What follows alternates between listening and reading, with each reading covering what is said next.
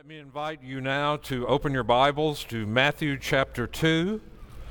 We will be looking at the first 12 verses as we are following the traditional Advent readings and preaching upon them. And today we're in Matthew 2, where we will encounter the wise men who come and worship the babe, the Lord Jesus. Hear now the word of the Lord as we begin in chapter 2 and verse 1.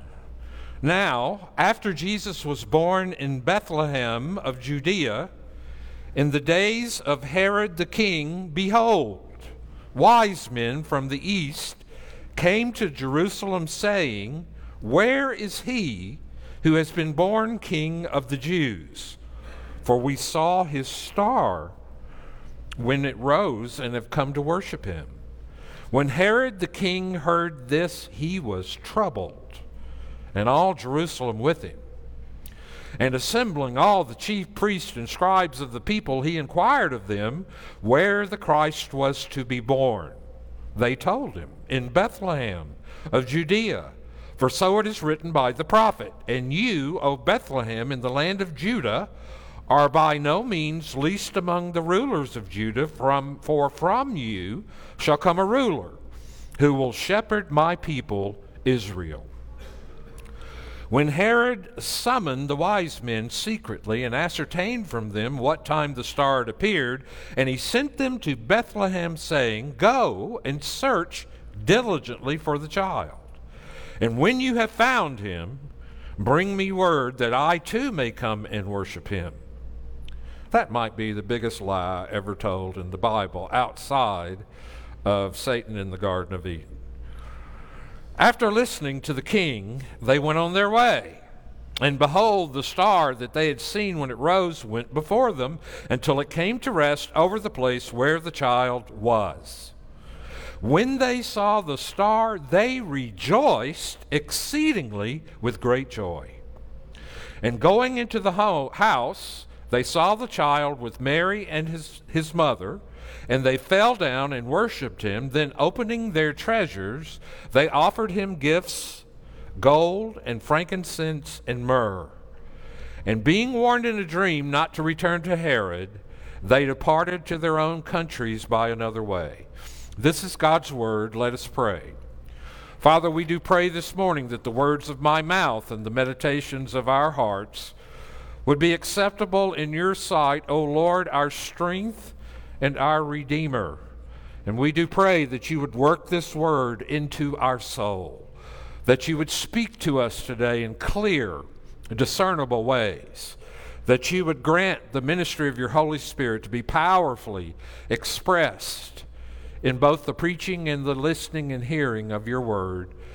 And we pray it would bring you glory, that it would bring you honor and worship. And this we pray in Jesus' name. Amen.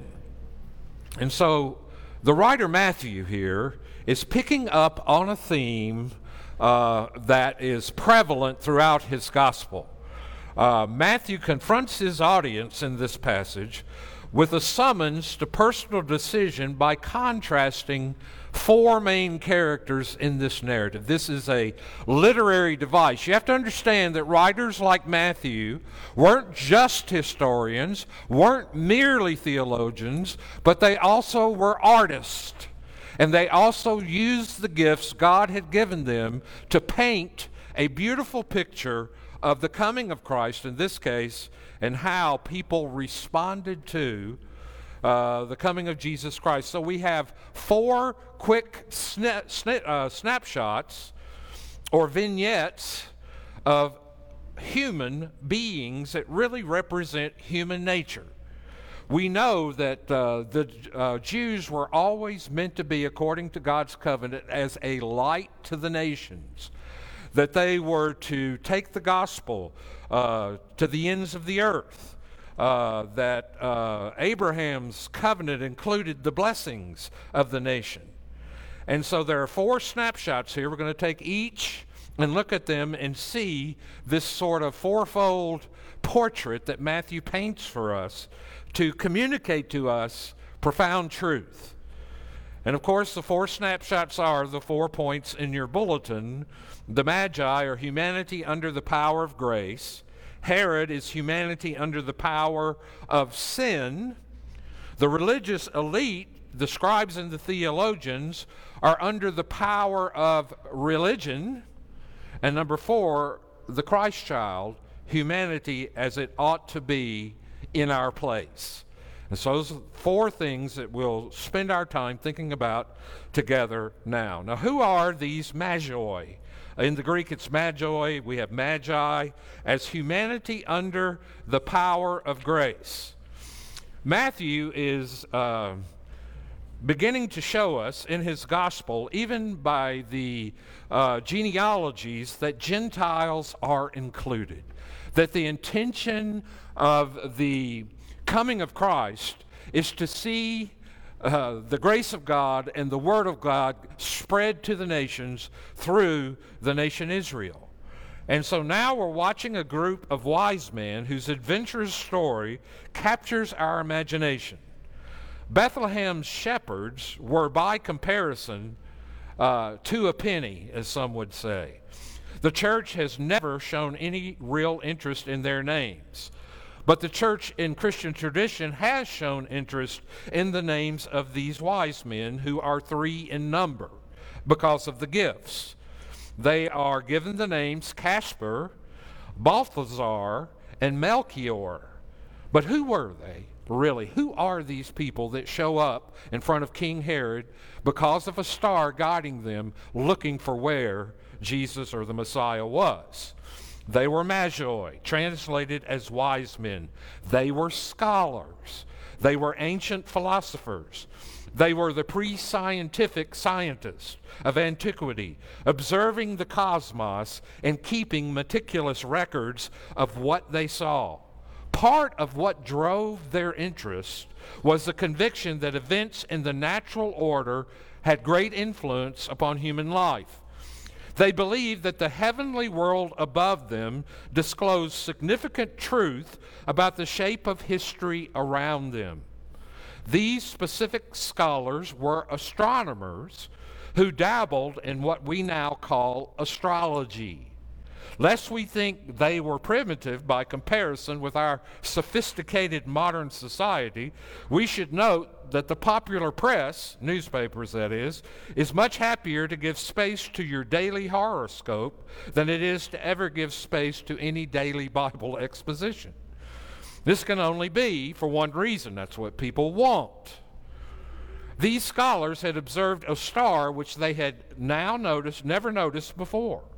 It had to be carrying a special message. Remember, they're astronomers and astrologers. Their research, perhaps in the great libraries of the ancient Near East, led them to the conclusion that the special King of the Jews had been born.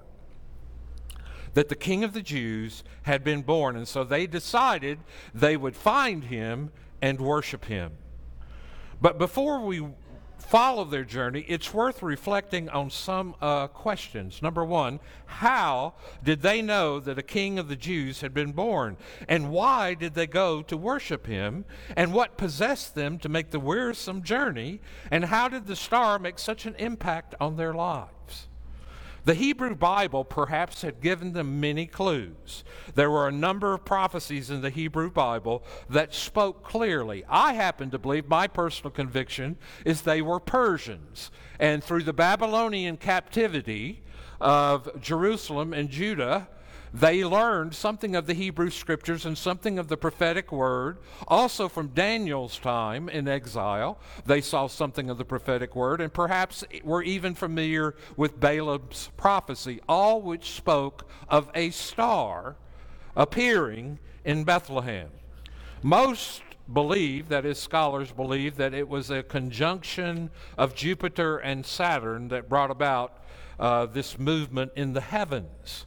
But what I want to get to is not so much a description of the Magi, but what they represent. They are humanity under the power of grace.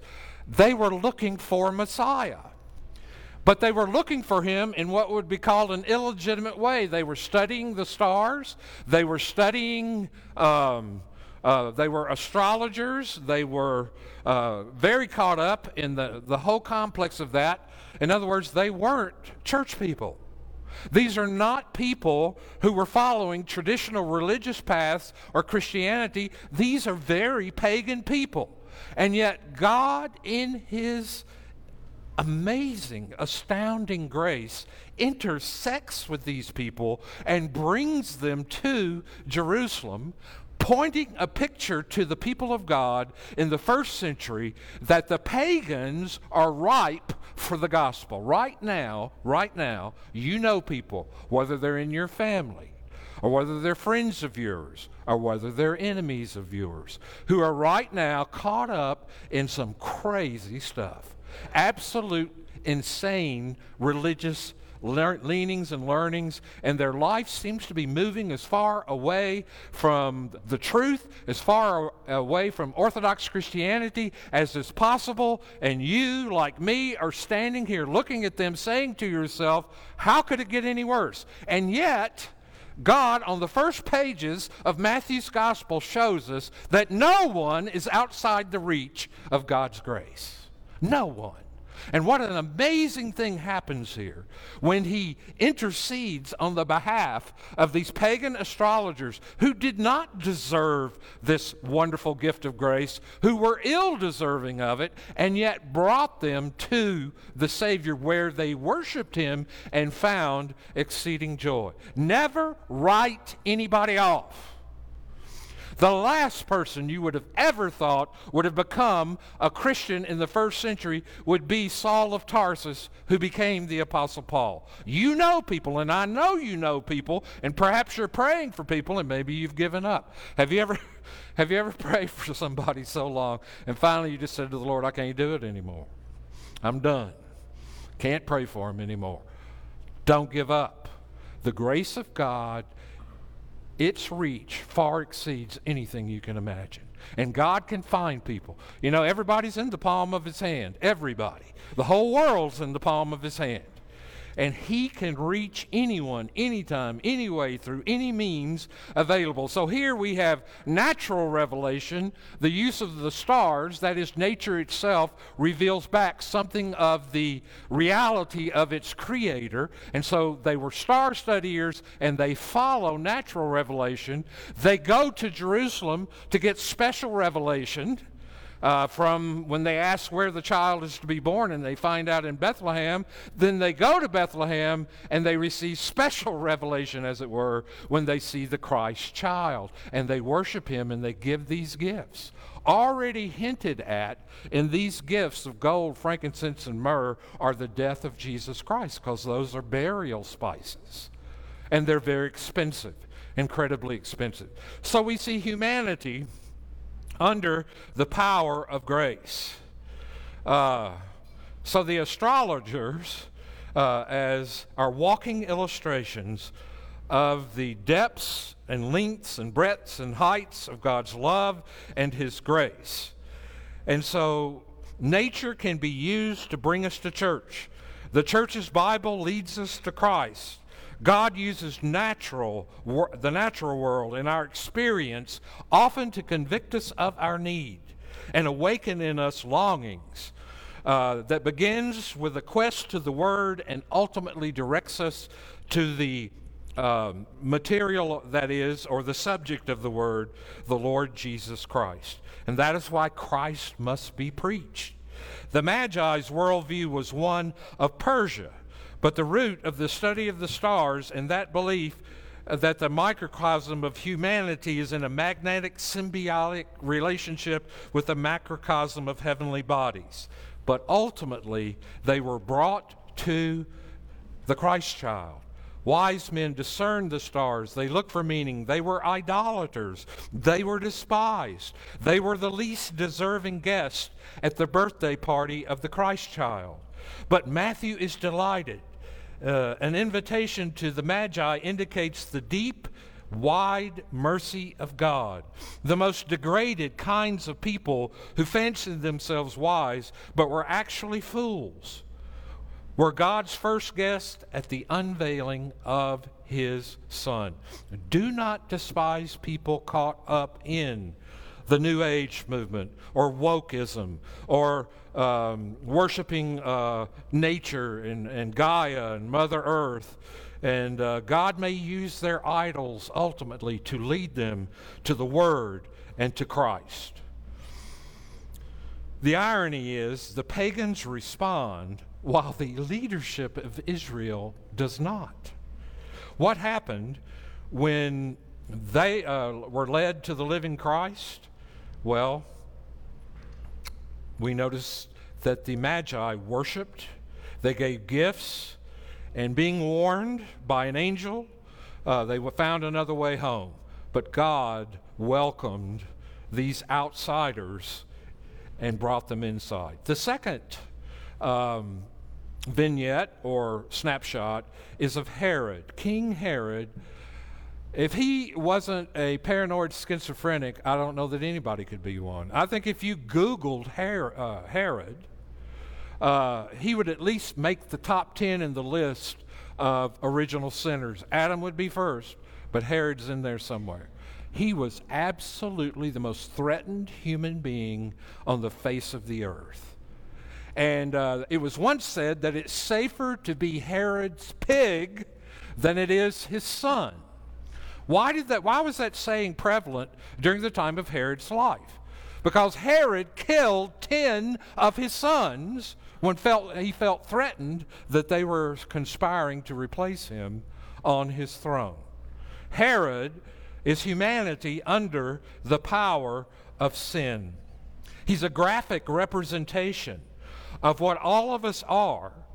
More subtly within, fallen humanity fights with a passion toward autonomy, self-sovereignty, and self-will. Herod was terrified that he would be replaced, and he guarded constantly his authority and his position. And the unbelieving heart of man, the heart of fallen man, is very much in agreement and resonance with King Herod. He was a prototype of humanity under the power of sin. He's a graphic representation of what all of us are underneath the surface. Fallen humanity fights with a passion to retain authority, self-sovereignty, and self-will. And the first reaction of raw fallen humanity to Christ is threat and then rebellion. Herod is not merely a gospel villain. He is in some sense every man. He suppresses the truth in unrighteousness. Herod is an illustration of Romans 1:18-32. And where Paul also in Romans tells us there is no one who does good. There's no one who's righteous. No one who seeks. No one who understands. No one who does what is good. No, not one. Herod is what I am deep down inside, under the thraldom and power of sin. Though original sin is covered and pardoned by God's grace in justification and wrestled and struggled with in the Christian life, it is still there within us. Martin Luther says, man is not by nature able to let God be God. And so Herod calls forth the religious scholars, not because he cares about going, but he wants to know where this threat to his throne is, and ultimately he will commit infanticide trying to rub him out. But Herod will not have this man rule over him, ever. He wanted to preserve his self-law, his self-rule, and his own self-will. Herod was not ready to bow the knee to anyone. So Luther says man is not by nature able to let God be God. Instead, he wants himself to be God and does not want God to be his God. Let God be God was his cry. Our basic inclination toward self-deification is evident in the heart of Herod. He is what we become absent the work of the Holy Spirit and the grace of God and the work of regeneration in our soul. We are all curved in upon ourselves and bent away from the living God. And Herod shows us our plight and our need. And so Herod is the worst of us. He is the exposure of the fallen, sinful heart. Those who begin by hating the child end up hurting his children. His ungodliness was the root of his inhumanity. Herod is a warning to us, a warning of what happens when we despise the grace of God. The only way we can ever come to term with our sin is to accept Scripture's revelation over our fallen human reason. The discovery that one is sinner is an act of faith. We habitually underestimate the seriousness of our sin. And Herod is a glowing, well, I wouldn't say glowing, a smoldering picture of the depravity of the human heart. And so Herod becomes for us the picture of humanity under the power of sin. And sin is a serious thing. I was talking with someone recently and they said, well, you know, I was talking to them about the need to be saved from sin. And they looked at me and said, well, you know, I'm not too worried about that. I said, no, what you need to be worried about is not only do you need to be saved from your sin, you need to be saved from God. Because the same God that sent Jesus to save you is the same God who will judge you. Jesus will be for you either your judge or your Savior. And his judgment will be true. And he will expose everything in you and judge you for it if you reject his gospel. If you reject coming to him in faith and repentance, you will forever be abandoned by God. He will turn his back on you, and you will perish forever and ever and ever and ever in hell. And Herod is a picture of the kind of heart that is, the hard heart, the heart that refuses to consider the reality of God. You say, well, Pastor Tim, do you believe in hell? I believe in hell because Jesus believed in hell. And Jesus is the God-man. Do I like the fact that there's a hell? I do not. I find it, at times, I find myself caught up in thinking about it, and it just shakes me to my core to think that anybody I would know or love or care for would ever perish when the grace of God is so profound and real for anyone. But let's talk about the religious leaders. We know that Matthew, throughout his gospel, is going to depict the religious leaders of Jesus' day as antagonistic. They hate the Lord Jesus Christ. But here it comes across not so much as hate, but as indifference. They don't go to Bethlehem, even though they know that's where Messiah is coming. Even though 3 kings from the east have arrived in Jerusalem and questioned Herod, Herod calls them and gets an audience with the religious intelligentsia, and none of them, not one of them, takes a 3-hour walk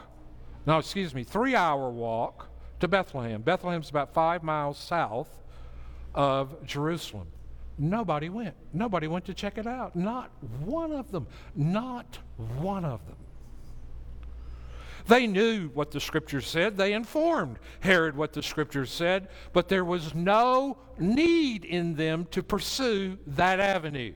Maybe their understanding of the Messiah was, surely he wouldn't be born in a cattle stall. Surely he wouldn't be living in some out-of-the-way place like Bethlehem, although it had some importance in the life of the nation, but very little. And so Bethlehem, you know, the word Bethlehem, Beth in Hebrew means house. Lahem in Hebrew means bread. It was a house of bread. It was a bakery. It must have been a bakery there. And so it was the house of bread. And there the Christ child is, and not one of them makes any effort to go see. Why? Because they didn't need Jesus. You see, religious people don't need Jesus. Why? Because religious people are trying to save themselves. Religious people's whole heartbeat is, and I'm speaking of religion in terms of you trying to obey God, put him in debt to you, and sort of have a quid pro quo arrangement with him, whereas he will bless you if you succeed. And so God owes you certain stuff. Religious people are like the elder brother in the prodigal son narrative. The Magi are like the prodigal, but the religious people are the elder brother, and they don't see any need for Jesus because they don't see their sin. They're too busy building their way up to reach the Lord. They're trying to be good people. And if you're ever going to need Jesus, you're going to have to give up on being good people, because we're not. Paul just said it in Romans, there's no one good, no, not one, that is in comparison to the standard that God requires of us. But these religious people wouldn't even make a move at all to go and check out the Christ child.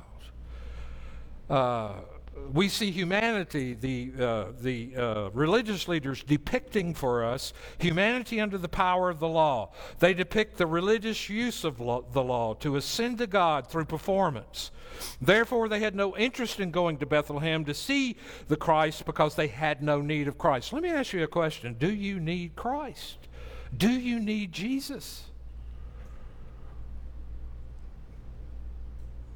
Do you? You see, being religious is natural to us. It is following the fallen nature of our heart. It was a 3-hour walk to see him. They were deadly orthodox. That is, they knew the promise. They just didn't believe the promise. They had propositional knowledge of the Messiah, but they had no heart to pursue him. They know just enough truth to inoculate themselves from their desperate need for Jesus.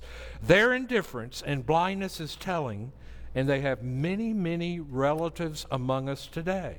Religious people, nice people, good people, moral people, who are trying their best to be good people, good religious people. But those people fall short of seeing and pursuing the Christ, the Son of the living God.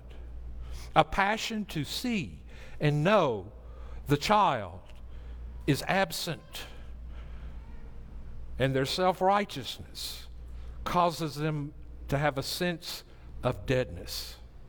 But finally, we see the child representing true humanity. We see the Christ child, the one who is worshiped and adored by the wise man, as the true humanity and the new Israel. Now, if you study Matthew's gospel, which we're not going to do, the next sermon series I will do will be on the life of David, the life of King David, from 1 Samuel, about chapter 15 through 2 Samuel. I will start that soon. But I'm not going to preach through Matthew, but I'm going to tell you, Matthew does a lot of amazing things. And he begins with the genealogy, much like the book of Genesis. And then he shows us the Christ child being born and yet pursued by Herod, very much like the Pharaoh pursuing and practicing infanticide in Egypt. But we see Jesus descend and go down into Egypt, just like Jacob and his family did, and Joseph as well. And then we see in the Exodus the people of God coming out of Egypt and coming toward the promised land. And there we see Jesus returning back, if you'll read Matthew's gospel. Pretty soon after that, we see Jesus in the wilderness being tempted by the devil, as Israel was in the wilderness, tempted as it were, had 10 tests, flunked all 10 of them. Jesus successfully, as the new Israel, passed all 3 tests, the major tests, which were inclusive of the 10 tests. And then he goes to the mount and delivers for us, like Moses on Mount Sinai, the law of God. And so Matthew's very conscious of what he's doing in this gospel. But he's showing us that the child is the new, true humanity. He is what it means to be the image of God in his humanity. He is the new Israel himself. So the final snapshot is the Christ child, and he represents the true humanity, the true Israel. Jesus' life, even as an infant, retraces the career of Israel in the Old Testament. It's not coincidental, but intentional. Christ is the mediator of the new covenant, as Israel was of the old covenant. Israel's history was one of failure due to infidelity. Christ is the new Israel, successful because of his faithfulness. He did what Israel was supposed to do. He fulfilled all righteousness. He is what true humanity was created to be and can be found only by faith alone in him. And so the opening chapters of Matthew, we see a picture of humanity as God intended it in the Christ child. Now, what does that mean to me? It means this: Christ fulfilled all righteousness for me and you if you believe. What does that mean? Christ is the mediator of the covenant. Christ fulfilled the covenant of works on our behalf. 2 reasons I can't go to heaven, and this is just down to earth common. Number 1, I'm guilty. Number 2, I'm filthy. I can't go to heaven because I'm guilty, and I can't go to heaven because I'm filthy. Jesus' death on the cross washes my sin away, and though my sins were scarlet, they are white as snow. But there's a second reason I need Jesus, and that is righteousness. I am not fit to go. I am unrighteous. I don't have the righteousness necessary to enter the presence of God. But Jesus came to earth and became, as it were, the God-man, God incarnate in human flesh, and fulfilled the law on my behalf, took the curses of breaking the law on my behalf, died for my sins, was gloriously resurrected for my justification, and that's why I have joy standing at the birth of Jesus Christ. Because none of that could have been accomplished were he not born.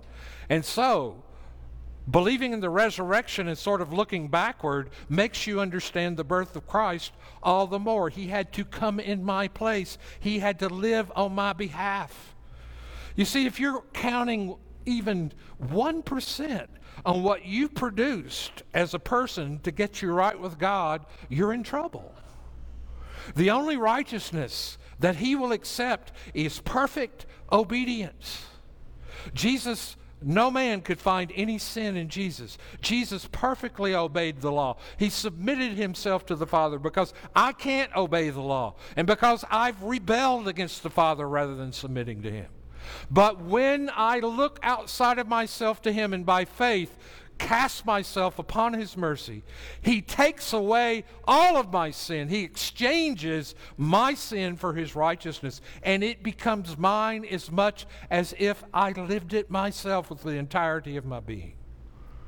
So that's what Christmas is. It's the entry of Christ being the new covenant mediator, the new Israel, not covenanter. That's a strange term. Excuse me, when you get to preaching up here, words run together. But do you get what I'm saying? Do you understand what I'm saying? That's why Christmas is merry to me. Christmas isn't just sentimental. It is that for me because I have lots of sweet memories of Christmas as a child growing up in my home. It was the happiest time of the year. But as I've grown older, it is so critical to understand that Christ is my substitute. The sweet exchange of the gospel is everything Christ deserves, I get. Everything I deserve, he took.